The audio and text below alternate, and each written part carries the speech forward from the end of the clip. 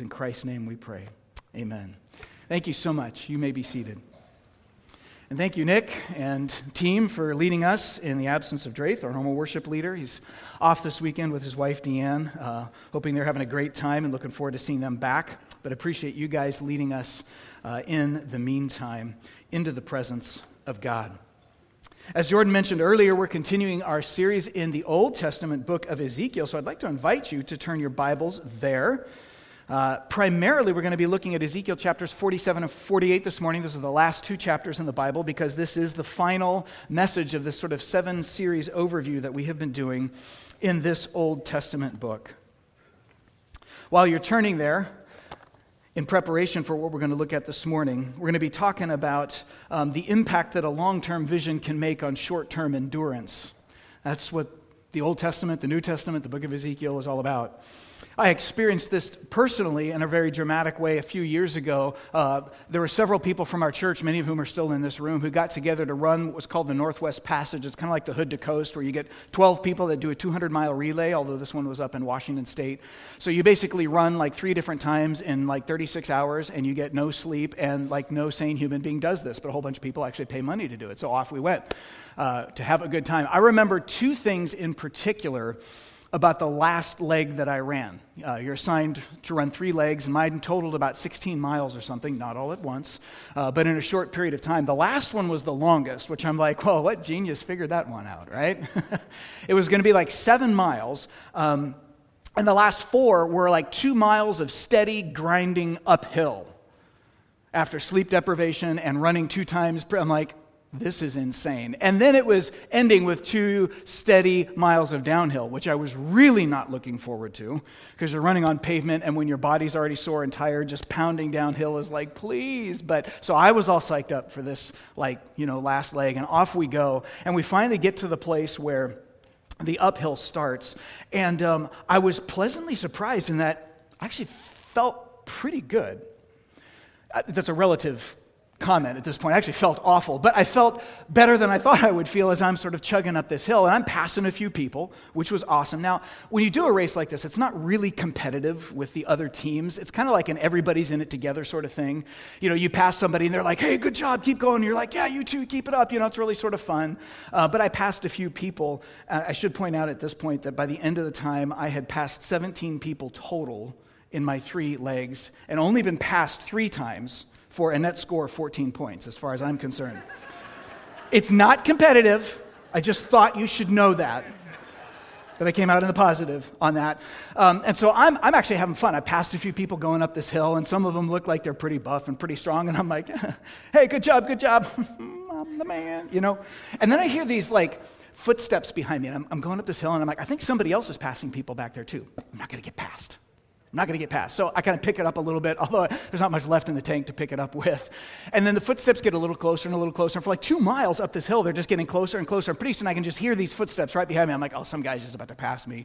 Some probably like super lanky, ultra marathon, Superman is just going to pass me. And eventually, right toward the top of the hill, the footsteps are right next to me. And this guy's just getting ready about to pass me. And so I turn to make eye contact, and she says,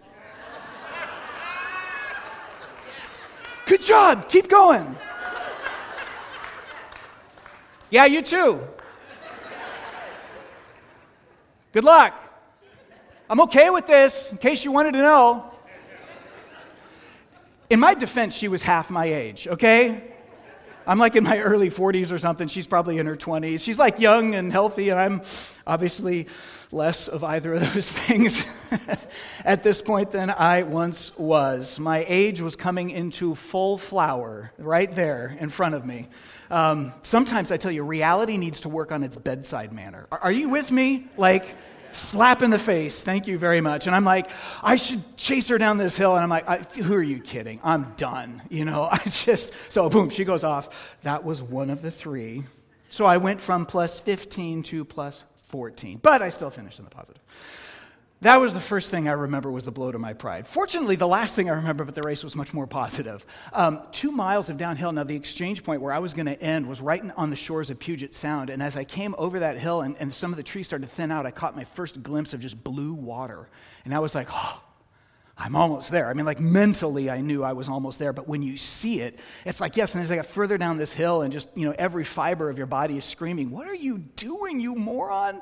Running is like part of the curse. You're not supposed to do this on purpose. I'm not made for this.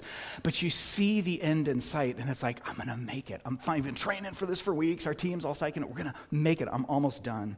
And when I finally finished that, I had a few minutes after I kind of caught my breath a little bit, and my heart rate came down where I'm just standing on the shores of the water next to Puget Sound, and it's just this beautiful, bright, sunny morning, a blue sky, and this gentle breeze is coming off the water, and I just stood there and let the breeze hit me, and it was just the most exhilarating, awesome feeling. It's like I finally made it. Seeing the end goal can keep us in a hard race, whether it's going the way we want to or not. And that's what the book of Ezekiel is all about. As we close out this Old Testament book, the last part of this book is just dominated by a vision that the prophet Ezekiel received of a future end times temple, which was a very sort of Old Testament Israelite thing, wherein God would return and be with his people again because he had left the physical, literal temple back at the beginning of the book. Today is actually going to be part 2 of a journey we started last week. So if you weren't here from last week, we're jumping right into the middle of a story we hit pause on last Sunday, and so it's going to feel a little herky-jerky. We'll do our best to kind of catch you up. But what we mentioned back then, last Sunday, is maybe the best way to understand what to do with this large temple vision, because different people sort of understand it different ways, and there's kind of some debates. And so rather than getting into those debates, our approach is just to say, what does the Bible do with these chapters? And let's just understand what God is trying to communicate. And so we've been on a journey of the temple from the beginning of the Bible to the end. Our journey has 6 stops along the way, and we took 4 of those stops last week. We're going to do the final 2 this morning. Initially, and the key question that's guiding us through that journey is, where is the presence of God? Because that's what a temple was back then. It was a building where God's presence was. And so at every stop along the journey, the guiding kind of controlling question for us has been, where is the presence of God? Initially, we saw that God's presence was right there on the earth with man in the book of Genesis, in the Garden of Eden, unfiltered, totally joyful. God was with man, and it was awesome. That's the way it was meant to be. Secondly, we took a stop and saw in the book of Exodus and saw that God's presence after mankind sinned is now in a building, a temple. This is where the temple starts to come into play. It's a physical structure that houses the presence of God, and so God's presence is still with his people, but it's sort of veiled and layered, and there's a distance between holy God and sinful people. Thirdly, we saw in the book of Ezekiel last week that by now, in this point in history, about 600 BC, God's presence is gone. He leaves the temple, but he resides in a promise, this promise of a new temple in the future. God says, I will return to you guys, and I will be with you as my people. And then lastly, we saw maybe the most surprising thing of all. We landed in John chapter 2 where Jesus, 600 years after Ezekiel is running around receiving this vision, Jesus says the temple is no longer a building. The temple is my body. The presence of God is in Jesus Christ. He is God made human flesh. And so his physical body literally housed the presence of God. He was the temple. A temple isn't a building anymore. It's a surprising turn of events, but this is the Bible's message. And we're going to pick that up today. Because you see, the Bible is addressing the questions that come from Ezekiel's temple vision. He saw this wonderful future temple, and God was going to return to it. And so the question on his mind and on the minds of his contemporaries were, when is this going to happen? When is God going to do this? That's a great promise. But when and how will this experience of being with God happen again? When will this temple vision be fulfilled? Well, that first answer was in the person of Jesus. God comes in human flesh. But here's the interesting thing. As surprising as it is and as amazing as it is, and we just sort of dwelt there in worship and received the Lord's Supper last week. It was a sweet and awesome time. As amazing as it is, that's not the end of the story. And it's not the end of the temple journey. Because after all, Jesus' body died on the cross, and then it rose again from the dead, and then it left. Because he left. He returned to heaven. So where does that leave us? Are we like the people back in Ezekiel's day? God's presence is just gone. He's far away from us somehow and we can't get to him? Actually, no. And so what we're going to see in our final 2 stops today is, where is the temple right now? And then secondly, where will it be for all eternity? That's where the Bible's going to take us. After Jesus ascended back into heaven, you read the book of Acts, the Holy Spirit descends on Christians to take up permanent residence in the life of every Christian for the first time ever on the day of Pentecost. An amazing transformation of how God interacts with his people. And then we see the gospel spread and churches spring up all over the Roman Empire, the Mediterranean world at that point, and even beyond. And then as the New Testament continues on, you get all of these instructions to those churches about how they are to live in light of who Jesus is. And we're going to start this morning in Ephesians chapter 2. We will actually bounce back to the book of Ezekiel in a moment, but we're going to continue our journey from last week. And so if you've got kind of a finger or a bookmark left in the book of Ezekiel, chapter 47, you can jump over to the New Testament, and we get to the book of Ephesians. This is one particular church in a very large and well-known city, the city of Ephesus in the first century. The Apostle Paul is writing this letter. He's instructing these Spirit-filled believers who they are in Christ. And he starts in chapter 2, verse 11. We're going to begin here in verse 20 in just a moment. But just to set a little context, he begins in verse 11 saying, the normal lines that used to divide people no longer matter when you become a Christian, because when the Spirit becomes part of who you are, when the Holy Spirit moves into you, it changes who you are. And so you're no longer divided, for example, by ethnic lines. And so he's talking to them as Jewish and non-Jewish Christians. And he's saying, since we're both reconciled to God in the same way through the blood of Jesus, we are now also reconciled to one another. We are one family. We are one household. That's where we pick it up in verse 19 of Ephesians chapter 2. So then you, referring to you all together, non-Jewish people, are no longer strangers and aliens, but you are fellow citizens with the saints, with those that have historically been God's people, and members of the household of God. So he's using the word household there like a family, but then without missing a beat, in the same breath, he switches the analogy, and this is what I want us to see. We're not only a household, but a house. Verse 20. Built on the foundation of the apostles and the prophets, with Christ Jesus himself being the cornerstone. Now, what's being built on a foundation? The family that he just talked about. He says, when you're a Christian, you are not only part of the same family with other Christians, but in a very real way, we are all like a building God is building on a foundation. But this is no ordinary building. It's a special building. Read on, verse 21. In whom, that's referring to Jesus, the whole structure being joined together grows into a holy, what? Say it out loud for me, church. A holy temple. Temple? Where did that word come from? We haven't been talking about temples. There's a whole bunch of non-Jewish people in this church that have never gone to the Jewish temple. It seems to come out of left field. But it's not coming out of left field at all. God is saying this has always been the plan. He is building us into a holy temple in the Lord. And to make sure we get the message in verse 22, in him, that is in Jesus Christ, you, plural, an entire church congregation like us right now are in the act of being built together into a dwelling place for God by the power of his own Holy Spirit. We are being built into a dwelling place of God. We are a temple. A temple is where God dwells. The temple is no longer a building. We already saw that. It's the body of Jesus. But now we get yet another, perhaps surprising wrinkle to the story as the Bible continues to develop its message of redemption. The temple is not even just limited to the body of Jesus, which left us after his resurrection. The temple is now all Christians collectively. The temple is now all Christians gathered together collectively. And by the way, if you're familiar with the New Testament, this isn't really that much of a surprise when you think about it. Because Jesus said, the temple is my body. And throughout the New Testament, church communities together, congregations, are called the body of Christ, members together of his body. So since Jesus' body is the temple, and since Jesus' body is also the church, it's not really surprising to run into a passage like this where the Bible says, so the church is also the temple. It's all one in the same. This is intense. This is exciting and intense because it confronts our individualistic, just me and Jesus way of approaching our faith in Christ that we so often fall into in our modern American context. This means a couple of things. At the very least, it means that we, when genuinely saved people who have the Spirit of God Himself within them gather together, we create a distinctive kind of community.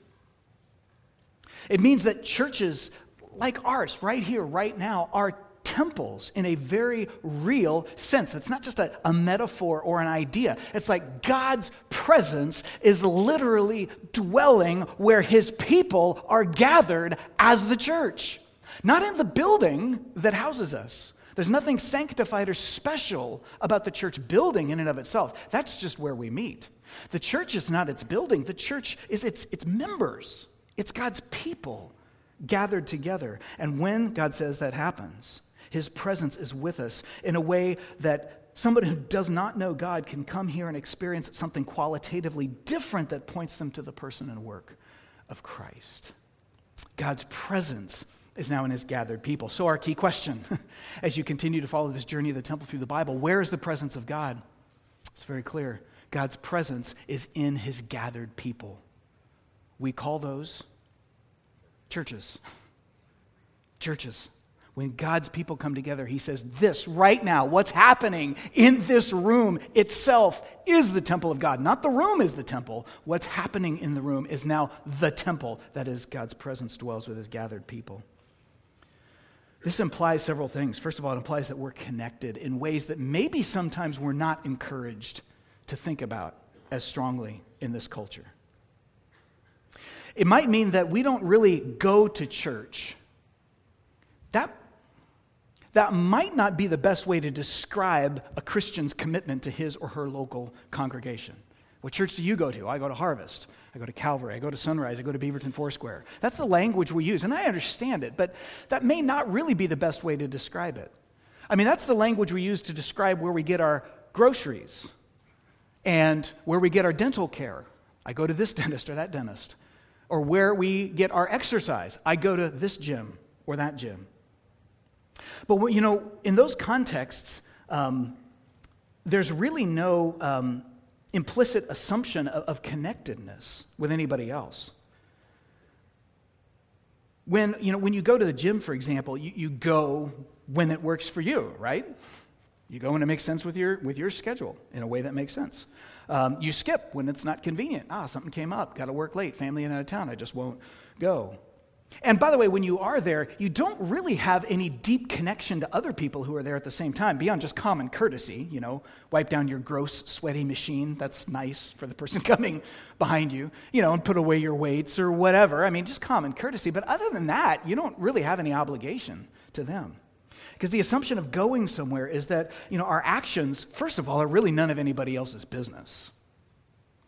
I mean, as long as I'm not bothering you or doing anything that's really obstructing you, then what I'm doing really isn't any of your business. And secondly, it also assumes that our actions don't really have any impact on other people. It doesn't affect everybody else. I'm doing my thing, they're doing their thing, and we're totally inert with respect to one another. It just doesn't really matter.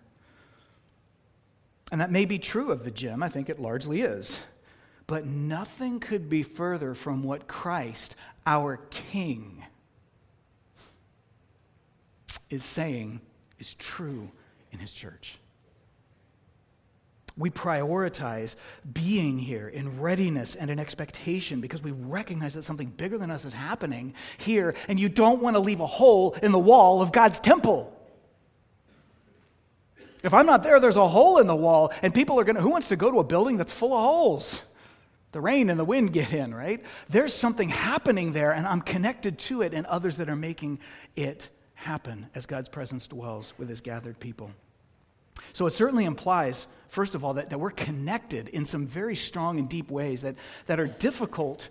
I confess myself, this is easier to preach than for me to think about. I constantly grind on this as kind of an individualistic-minded American, but this is what the Bible is telling us. We are connected in some ways that might be deeper than we initially assume is or should be true when we come to a church.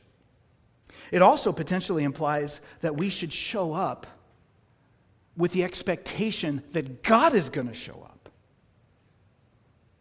Like, that seems to be a direct implication of this idea that God's presence is in His gathered people. That means when we come and gather in church, like there's something distinctively different, driven by God Himself, that is happening here that doesn't happen when I'm just out and about meeting with other people. the expectation that God would show up, since his presence is in his gathered people, that seems to suggest that we should be ready.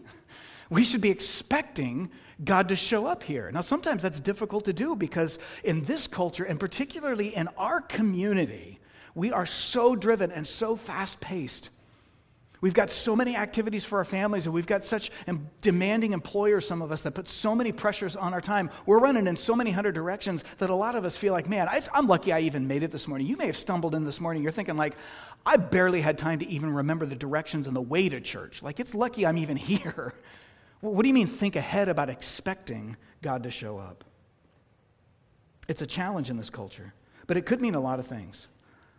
For example, expecting God to show up might mean, one way of expecting him to show up would be to take the scripture passage that's going to be preached on that morning and read it ahead of time. We always print upcoming scripture passages in the bulletin for you so that you can do just that. I don't know if you ever take advantage of that. Reading it ahead of time because you see the Bible as God's word and you expect him to show up and say something. So the more familiar I am with it, the more ready I am to listen. You see, a consumer Christian, when we think as individualistic consumers, we're more likely to see a sermon on a Sunday morning as the product of a preacher, the paid deliverer of goods and services. That might mean we come without much forethought. We may not even have any idea what's going to be preached on this morning.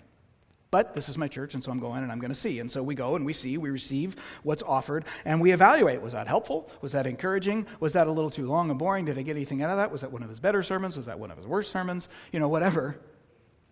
And then, of course, that allows us, in some cases, to shop around for the best and the most preferred provider, because there are a number of them, even here in the church-less Pacific Northwest. That's thinking like a consumer. But on the other hand, I don't know what you call it. Brick Christian? Like you're a brick in the wall of God's temple. Be a brick. I don't know. I'm struggled with like what the alternative is. If I'm thinking like God's gathered people are a temple, my mindset is different. Like I'm going to church, and so I expect that God is going to speak. And so reading ahead and getting familiar with the text comes out of the expectation that I think God is going to show us wonderful things from his word, regardless of the manifold weaknesses of the preacher. This particular one has many of which I'm well aware. But God doesn't speak primarily through me. I'm just the delivery boy. He speaks through his word, so I want to hear him. I expect to hear something from God. Expecting God to show up might mean praying on Sunday morning before you come to church. I threw this one in here for myself personally. I'm just going to share it with you. Because often I don't pray before a service starts, and I catch myself going like, what's going on? Like, this is game time for me. This is my job. This is my world. So here we are at church on Sunday. I've got 500 things I'm thinking about and juggling in my mind, and it's so easy to just dive right into doing church without ever personally interacting with God. But what if you had to pray before you came to church? Maybe as you pulled into the parking lot, if you're sitting there by yourself, or if you've got a spouse, or especially if you've got kids in the car, and it's like, how cool would it be if it was like, you shut off the engine and mom or dad just says, hang on, wait a second, before the doors fly open, everybody just scatters to their places. We're going to take a second, and we're going to pray. Because God is about to show up here, and he may have something for us. So let's pray that we're going to hear it and receive it. And you know what? He might actually have us here for somebody else's purpose, because we're connected to other people. So kids, let's pray that if God wants to use you in the life of somebody else, that we'll see that and we'll be available for him. And you pray, and then you go into church. It's a simple thing, but it's a total shift of mindset. Expecting God to show up might mean reading ahead, praying ahead, and it might mean singing and participating in the activities of the worship service with heart and mind fully engaged. You see, consumer Christians are very good at putting a relatively thin veneer of sometimes sanctimonious spiritual language over what really amount to our preferences at the end of the day. I'm just not being fed there. Man, I'm ready to worship God, but I just can't worship with that. It sounds so deep and spiritual, but it's evaluating the experience based on where I feel I'm at. A temple Christian, to be a brick, or whatever analogy we're going with, might look a little bit different. It might mean that we seize on words and that focus the heart and the mind on God and sing his praises from the heart, because he is an audience of one, and we are the choir singing to him, and for his glory and his pleasure. regardless of whether we're thrilled about the particular number being sung at the time. It's a different mindset. I mean, could you imagine buying tickets for a holiday concert, like the Portland Singing Christmas Tree or something like that? You know, I've seen the pictures of that stage. I've not actually gone to that concert, but I've seen the pictures. It's all like these risers, and they've got it decorated like a Christmas tree, and all these people get up there, and they're singing this incredible stuff. And could you imagine, like halfway through the performance, 30 people just like walk off the risers? And everybody else is still standing there, and they start the next number, and you're like, there's not enough altos. Where did those people go? And like, oh, those 30 people don't like these next two songs. They'll be back, though, when they like them. And you'd be like, wait a minute. I paid to hear you sing. You stand up there and you sing, right? I wonder how God feels if we're just disengaging because we don't like it. Who are we singing for? Expecting that God is showing up to be glorified. By the way, let me just mention, real quick, sidelight, I'm not suggesting that like there's never room for churches to do better with any of these items, teaching and praying and singing. I actually just had several conversations just this week with members of our church family where they're giving us input about how we can do what we do on Sunday mornings better. And those are actually rich and good discussions. I love having those conversations. There's a place for that. It's a good and healthy thing. That's just not what we're talking about this morning. I'm just trying to focus this on like, what's the mindset when I walk in the doors and pull in the parking lot? Am I expecting God to show up? So we're connected. We come expecting God to show up. And maybe one more implication of God's presence being in his gathered people is that we come to serve. We come to serve others. That is the expectation that God will not only show up in us or for us, but perhaps through us to somebody else, because that's what a temple is. It's the place where people go to encounter God's presence and hear from his truth and experience his grace. And so if God comes to us and we are the temple, they should be able to hear God's truth and experience his grace.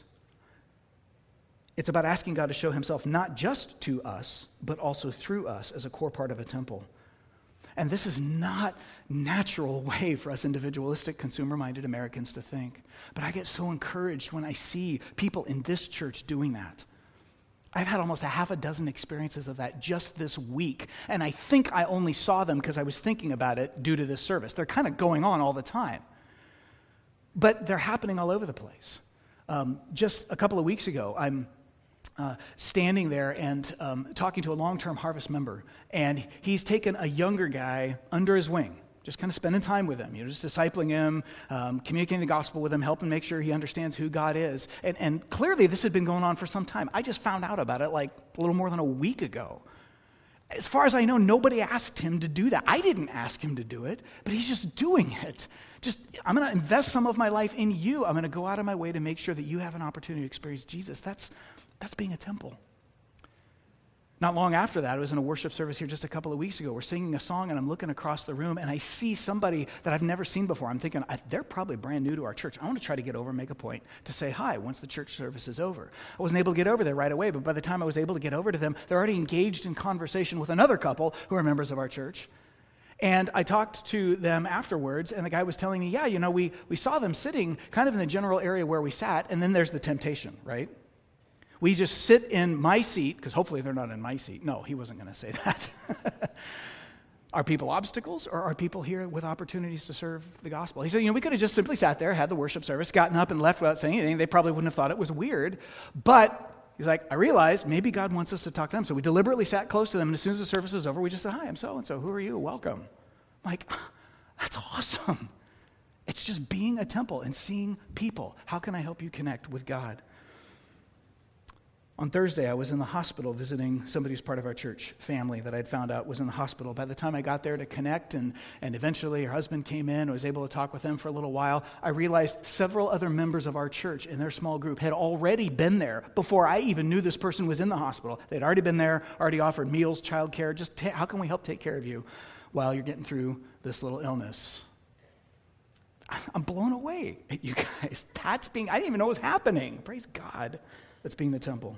At almost the exact same time, just a couple hours earlier, there was a funeral clear on the other side of town. Some members of our church tragically lost a family member just recently. It's a lot of grief. I wasn't able to get over there, in part because I was in other places. And I'm hearing about it afterwards. And I'm hearing about the number of us, many people in their small group, who made the trek across town midday on a weekday to stand and grieve with those who were grieving.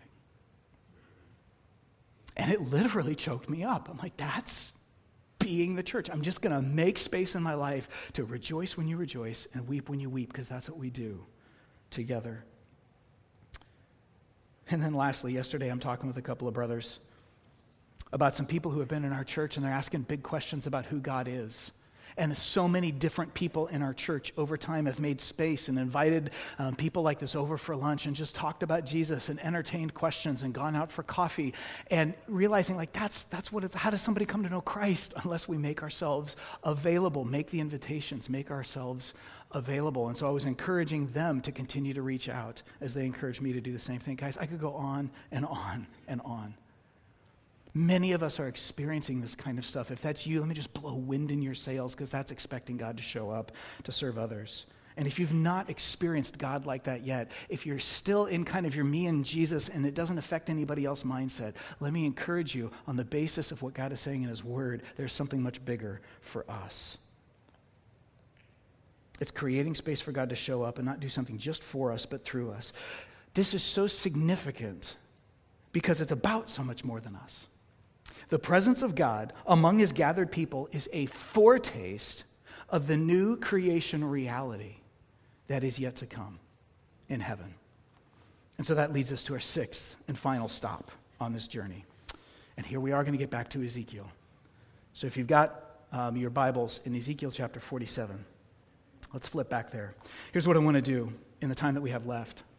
I want to help us see connections between the way the book of Ezekiel ends and the way that the entire Bible ends, because they are deeply and directly linked together. The last chapters of the Bible, Revelation chapter 21 and 22, record a vision that the Apostle John received of a new Jerusalem. It's a new heavens, new earth. It's eternity. And this vision is very similar to Ezekiel's vision, both in the nature of how it played out as well as the content that it contains. Just quickly, let me give you a couple of examples. If you're in Ezekiel chapter 47, where we are this morning, I'm going to show you one real quick in Ezekiel chapter 40. We'll be back in 47 in a second. We read this last Sunday. The beginning of Ezekiel's temple vision, the angel who is describing this to him said, Ezekiel chapter 40, verse 4, Son of man, back up, verse 3. When he brought me here, behold, there was a man whose appearance was like bronze. He had a linen cord and a measuring reed in his hand, and he was standing in the gateway. If you were here last week, I told you to remember that detail because it was going to become important this week. Hope you did. Even if you didn't, here's why it's important. Ezekiel gets this vision of this temple, and this angel's got this big measuring stick, and he runs all over the temple, and he measures the walls and the buildings, and that's how John gets all the dimensions of the things. Okay, weird, interesting. Now, when you keep that in mind, and I'll just read this to you, if you flip to the very last chapters of the Bible in Revelation chapter 21, verse 15, John gets a vision of a new Jerusalem, and it says, one who spoke with me had a measuring rod of gold, and he to measure the city and its gates and its walls. And then John goes on and on describing some of the dimensions of the city. Where is this idea coming from? Ezekiel. The only two places in the Bible where an angel shows up and measures out a whole city and a whole temple and all this kind of stuff. The details are very similar. Just one more, if you are in Ezekiel 47 and 48. That's where we're going to focus the remainder of our time. In fact, let me point out the last verses of the book. Ezekiel chapter 48, verse 30. Just one more detail of several that connect to Revelation. Describing the city in which the temple of Ezekiel's vision sits, Ezekiel says, these shall be the exits of the city. On the north side, which is to be 4,500 cubits, that's about 1.5 feet if you're interested.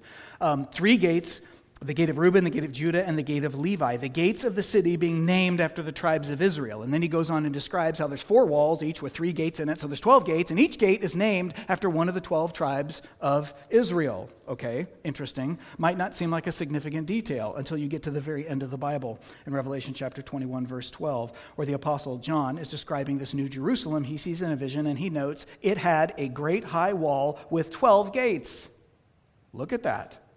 And the gates were at the gates were 12 angels, and on the gates the names of the 12 tribes of the sons of Israel were inscribed. I could go on and on if we had the time to point out these little tidbits and details. Here's the point we're trying to make. The vision that John receives at the end of Revelation is the final culminating fulfillment of Ezekiel's temple vision at the end of the book of Ezekiel. So when we ask, as we did at the beginning of this sermon, like maybe the best way to understand Ezekiel's temple vision and how that relates to us today, because we don't have temples and all that kind of stuff, is to look at what does the Bible do with Ezekiel's temple vision. The Bible builds its entire final statement on this vision, and that means something very powerful for you and me. What does it mean? It means that the new heavens and the new earth is the final hope of God's people. And here we're going to land at chapter 47 of Ezekiel. This was read for us earlier in our service. As the vision of the temple closes, he's described the temple complex that he saw. And then he notes something really interesting in verse 1. He says, he, that is this angelic kind of tour guide, brings me back up to the door of the temple. So he's standing in front of the front door of this temple, and behold, water was issuing from below the threshold of the temple toward the east, and it was flowing down below the south end of the threshold of the temple, south of the altar. Now, this is kind of interesting. The closer look he takes at this temple that he's seeing in a vision, he noticed there's water like trickling out from under the front door. I don't know about you, but when water comes out from under a door, that is not a good thing. And it's running down the steps of the temple and going across the courtyard. All right, so one of two things is going on here. God has built this wonderful, glorious temple in this vision, and he is either a lousy plumber, because the sinks are already leaking, right? He needs to talk to his subcontractor plumber because this didn't work out very well. God's either got a problem and there's a flaw in the temple, or something else is going on here. Not surprisingly, option number 2 is what turns out to be the case as you continue to read. They start following this little rivulet of water, and it actually goes out the city and then down the hill and into the valley that's just outside Jerusalem. And as he's going, verse 3, the man measured 1,000 cubits, and he led me through the water, and suddenly it was ankle deep. This is no longer a little trickle, it's becoming bigger. It's like a creek. Again, he measured 1,000, he led me through, and it was knee deep. And again, they went further, and he led me through, and it was waist deep. This is now a real river we're talking about. And finally, verse 5, he measured another 1,000, and it was a river I could not pass through, for the water had risen. It was deep enough to swim in, a river that could not be crossed. Remember, this is a vision. It's an image. God is saying water is coming from the temple. It's getting bigger and bigger, and it is roaring like the mighty Columbia River now. And then look at where it goes in verses 7 and 8. As I went back, I saw on the bank of the river many trees on the one side and the other. He said to me, this water flows toward the eastern region that goes down to the Arabah and enters the sea, that is, the Dead Sea. If you're not super familiar with the geography of Palestine, basically in the mindset of Israelites in Ezekiel's day, this was like the most desolate region anywhere. The word Arabah means a desolate place. And that's what they named this area, okay? You can't really grow food there. It's really dry. It's parched. And in the bottom of this basin, which is actually a really, really low point, there is what's known as the Dead Sea. Dead partly because all the water runs into it, nothing runs out of it, but also dead because since all the water runs into it, it is incredibly salty. It never gets fresh water kind of cleansing it out. Even to this day, the Dead Sea in the Middle East is the saltiest, if not one of the saltiest bodies of water on the planet. I looked it up this week. They say it has anywhere from 9 to 10 times the amount of salt in it that the ocean does. Full of minerals, full of salt. No normal fish and aquatic life can ever survive there. And that's why it was dead. Like you can't fish there. You can't catch fish. You can't grow food.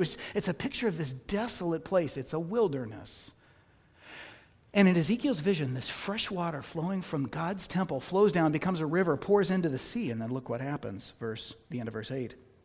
When the water flows into the sea, the water will become fresh. Verse 10, fishermen will stand beside the sea from En-gedi to Eneglaim, and it will be a place for the spreading of nets. Its fish will be of many kinds, like the fish of the great sea. The one landlocked lake, or sea as they called it, that never produces life is going to be teeming with fish. It's going to be full of life, and now there's trees everywhere in the place where trees wouldn't grow. The language carries the echoes of Genesis chapter 1.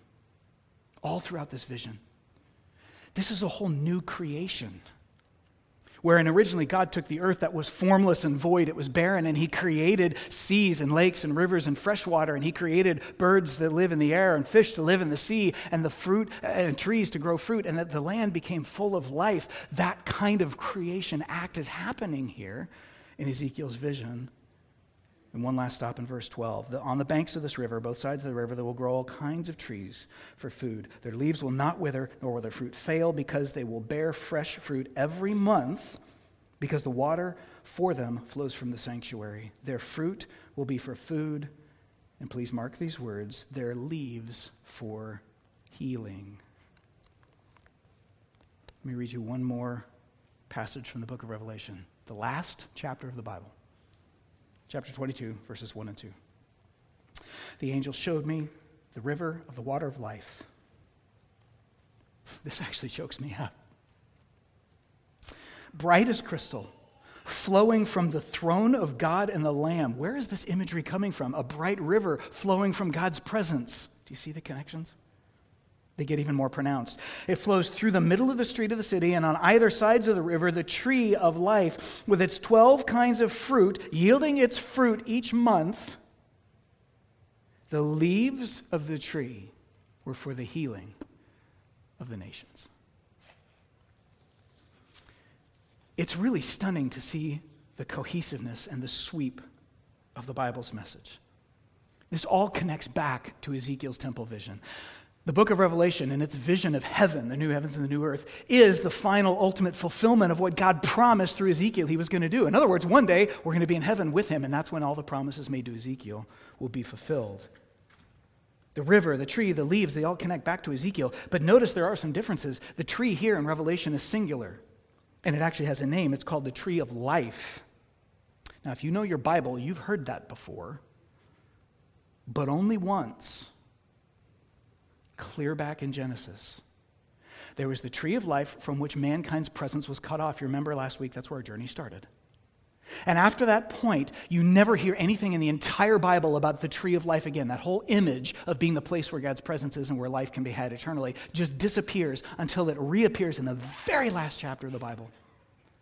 And John says, you know what? Those trees and all that fruit and all that healing that Ezekiel saw in his vision, that's going back to the garden. In other words, it's a picture of an entirely new creation act of God where there's wholeness and healing because God is there.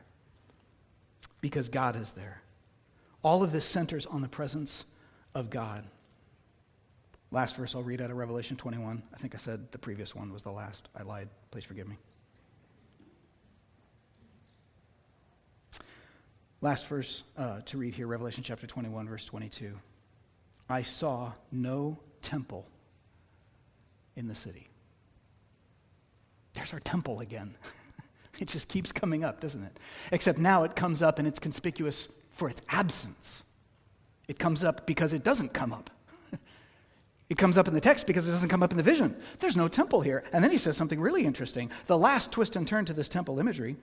I saw no temple there, he says, because the Lord God Almighty and the Lamb are its temple. Now this is kind of crazy. The temple is the place where God's presence is. And he just said God's presence is with God. Duh. But no. You see what's going on here. The new heavens, the new earth, heaven, it doesn't need a temple because God is there. Back to our key question. Where is the presence of God when the Bible ends? It is right there on the earth with man, unfiltered, perfectly joyful, just like it was back in Eden. What are we supposed to do with this? Ezekiel was told to set his heart on the vision of a future return of God to a temple. Back in Ezekiel chapter 40, verse 4, right when this temple vision started, the preamble, the angel said, all right, I want you to pay attention to this. I want you to tell your fellow Israelites what I'm about to show you. But then he said, set your heart on what I'm about to show you. Don't just understand it. Set your heart on it. Put your hope in it. Remember, we've said several times throughout this series, this was a dark time in Ezekiel's day for God's people. His presence had abandoned the temple. They had no hope. There was zero hope that God was going to fix anything in their lifetimes. They were looking forward to a life of separation from their homeland, of toil, and of misery. It's like having cancer and somebody tells you it absolutely cannot be cured. That's where they were at. It's a hopeless and desperate place. And God's response to that is not some promise that he's just going to give them comfort and security now. He says, set your heart on this vision. One day, it is all going to be made right. He gives them a promise. Oh, how we rail against God. demanding rescue now. We're Americans. We shouldn't have to suffer. It's not right. No, it's not. But God says, I will fix it. But I will fix it when I return. How we experience epic meltdown when things are hard now. And how we crave heaven now, because you see, for a consumer Christian, Christ alone is not enough. We desperately crave his blessings more than we crave himself. Oh God, if you would fix my marriage, if you would give me a steady income, if you would cure this disease, if you would help me be reconciled to my loved one, if you would take away the pain, then I would be happy. I'm not interested in you as much as I'm interested in what you can do for me, so says the consumer Christian. But God says, my presence is the greatest gift I can give you, and you have that right now. And one day you're going to see the final fulfillment of my presence, where every tear will be wiped away. Set your hearts, he tells us, on that. What this means is that there is real hope. In 2 Corinthians chapter 4, verses 16 to 18, the Bible says that we have this treasure in jars of clay. It had said earlier, we've got this hope of Christ, but our bodies are messed up, our lives are broken, and it's hard. And so in verses 16 to 18, he says, but we experience a renewal every day. Even though our outer man, in the Bible's language, is wasting away, our inner man is renewed every day. Like there's hope, there's life that gets breathed into you at the deepest and most darkest place. And we're like, hey, give me some of that. Where do I get that? He says, I'll tell you exactly where you get it. We set our minds, that's a conscious choice, by the way. We set our minds not on things that are seen, but the things that are unseen. Do you see the mindset of a temple-minded Christian? Be a brick for Jesus. What does that mean? It means develop a mindset. Being a brick in God's temple means developing a mindset where I choose to focus not on what I'm hoping to receive right here and now, because my whole life isn't caught up in having this wonderful family or this entertaining experience or all of this money or comfort or ease. Because I realize those things are passing away and they could be taken from me in a heartbeat. Instead, I set my hope on the life that is to come, which cannot be taken away from me. For, Paul finishes in 2 Corinthians 4:18, the things that are seen are temporary. They're going away. They will not last forever. The things that are unseen are eternal. C.S. Lewis captured this so beautifully as he ended his 7-volume Chronicles of Narnia series. Referring to the characters, he closes the epic 7-volume series with these words. As they're getting ready to enter into heaven finally for the first time, he says, all of their life in this world and all of their adventures in Narnia had only been the cover and the title page. Now, at last, they were beginning chapter 1 of the great story, which no one on earth has yet read, which goes on forever, and in which every chapter is better than the one before. Oh, that God would help us see everything in this life merely as the cover and the title page of the great story, and lift our eyes to hope for the day when his presence will be unfiltered. We get to respond to this in worship now. I'd like to actually ask the worship team to come up as we move into a time of responding to God, because as we hope in that future day, we live as God's temple now, a gathered people. And what that means is we help one another hope in that day. There are sometimes the hope of heaven just makes me weep with excitement and joy. And there's other times I'm so frustrated with my life because I'm thinking about everything but heaven. I need people to come alongside me and remind me of these great truths of Scripture. That's what we have an opportunity to do right now. Friends, we're going to close our service with 2 songs. The first one sings about the great hope that we ultimately have one day when God will take us back home, and how he holds us now as we look forward to that day when there is no weeping. Let's put our hope there. And then our last song is simply going to exalt God for who he is. And it's a prayer to lift our hands in praise and dependence on him. I'd like to ask us to stand, please. And as a church, let us sing the praises of our God in response to what he has told us. And however he's moved your heart, respond to him this morning in light of his word.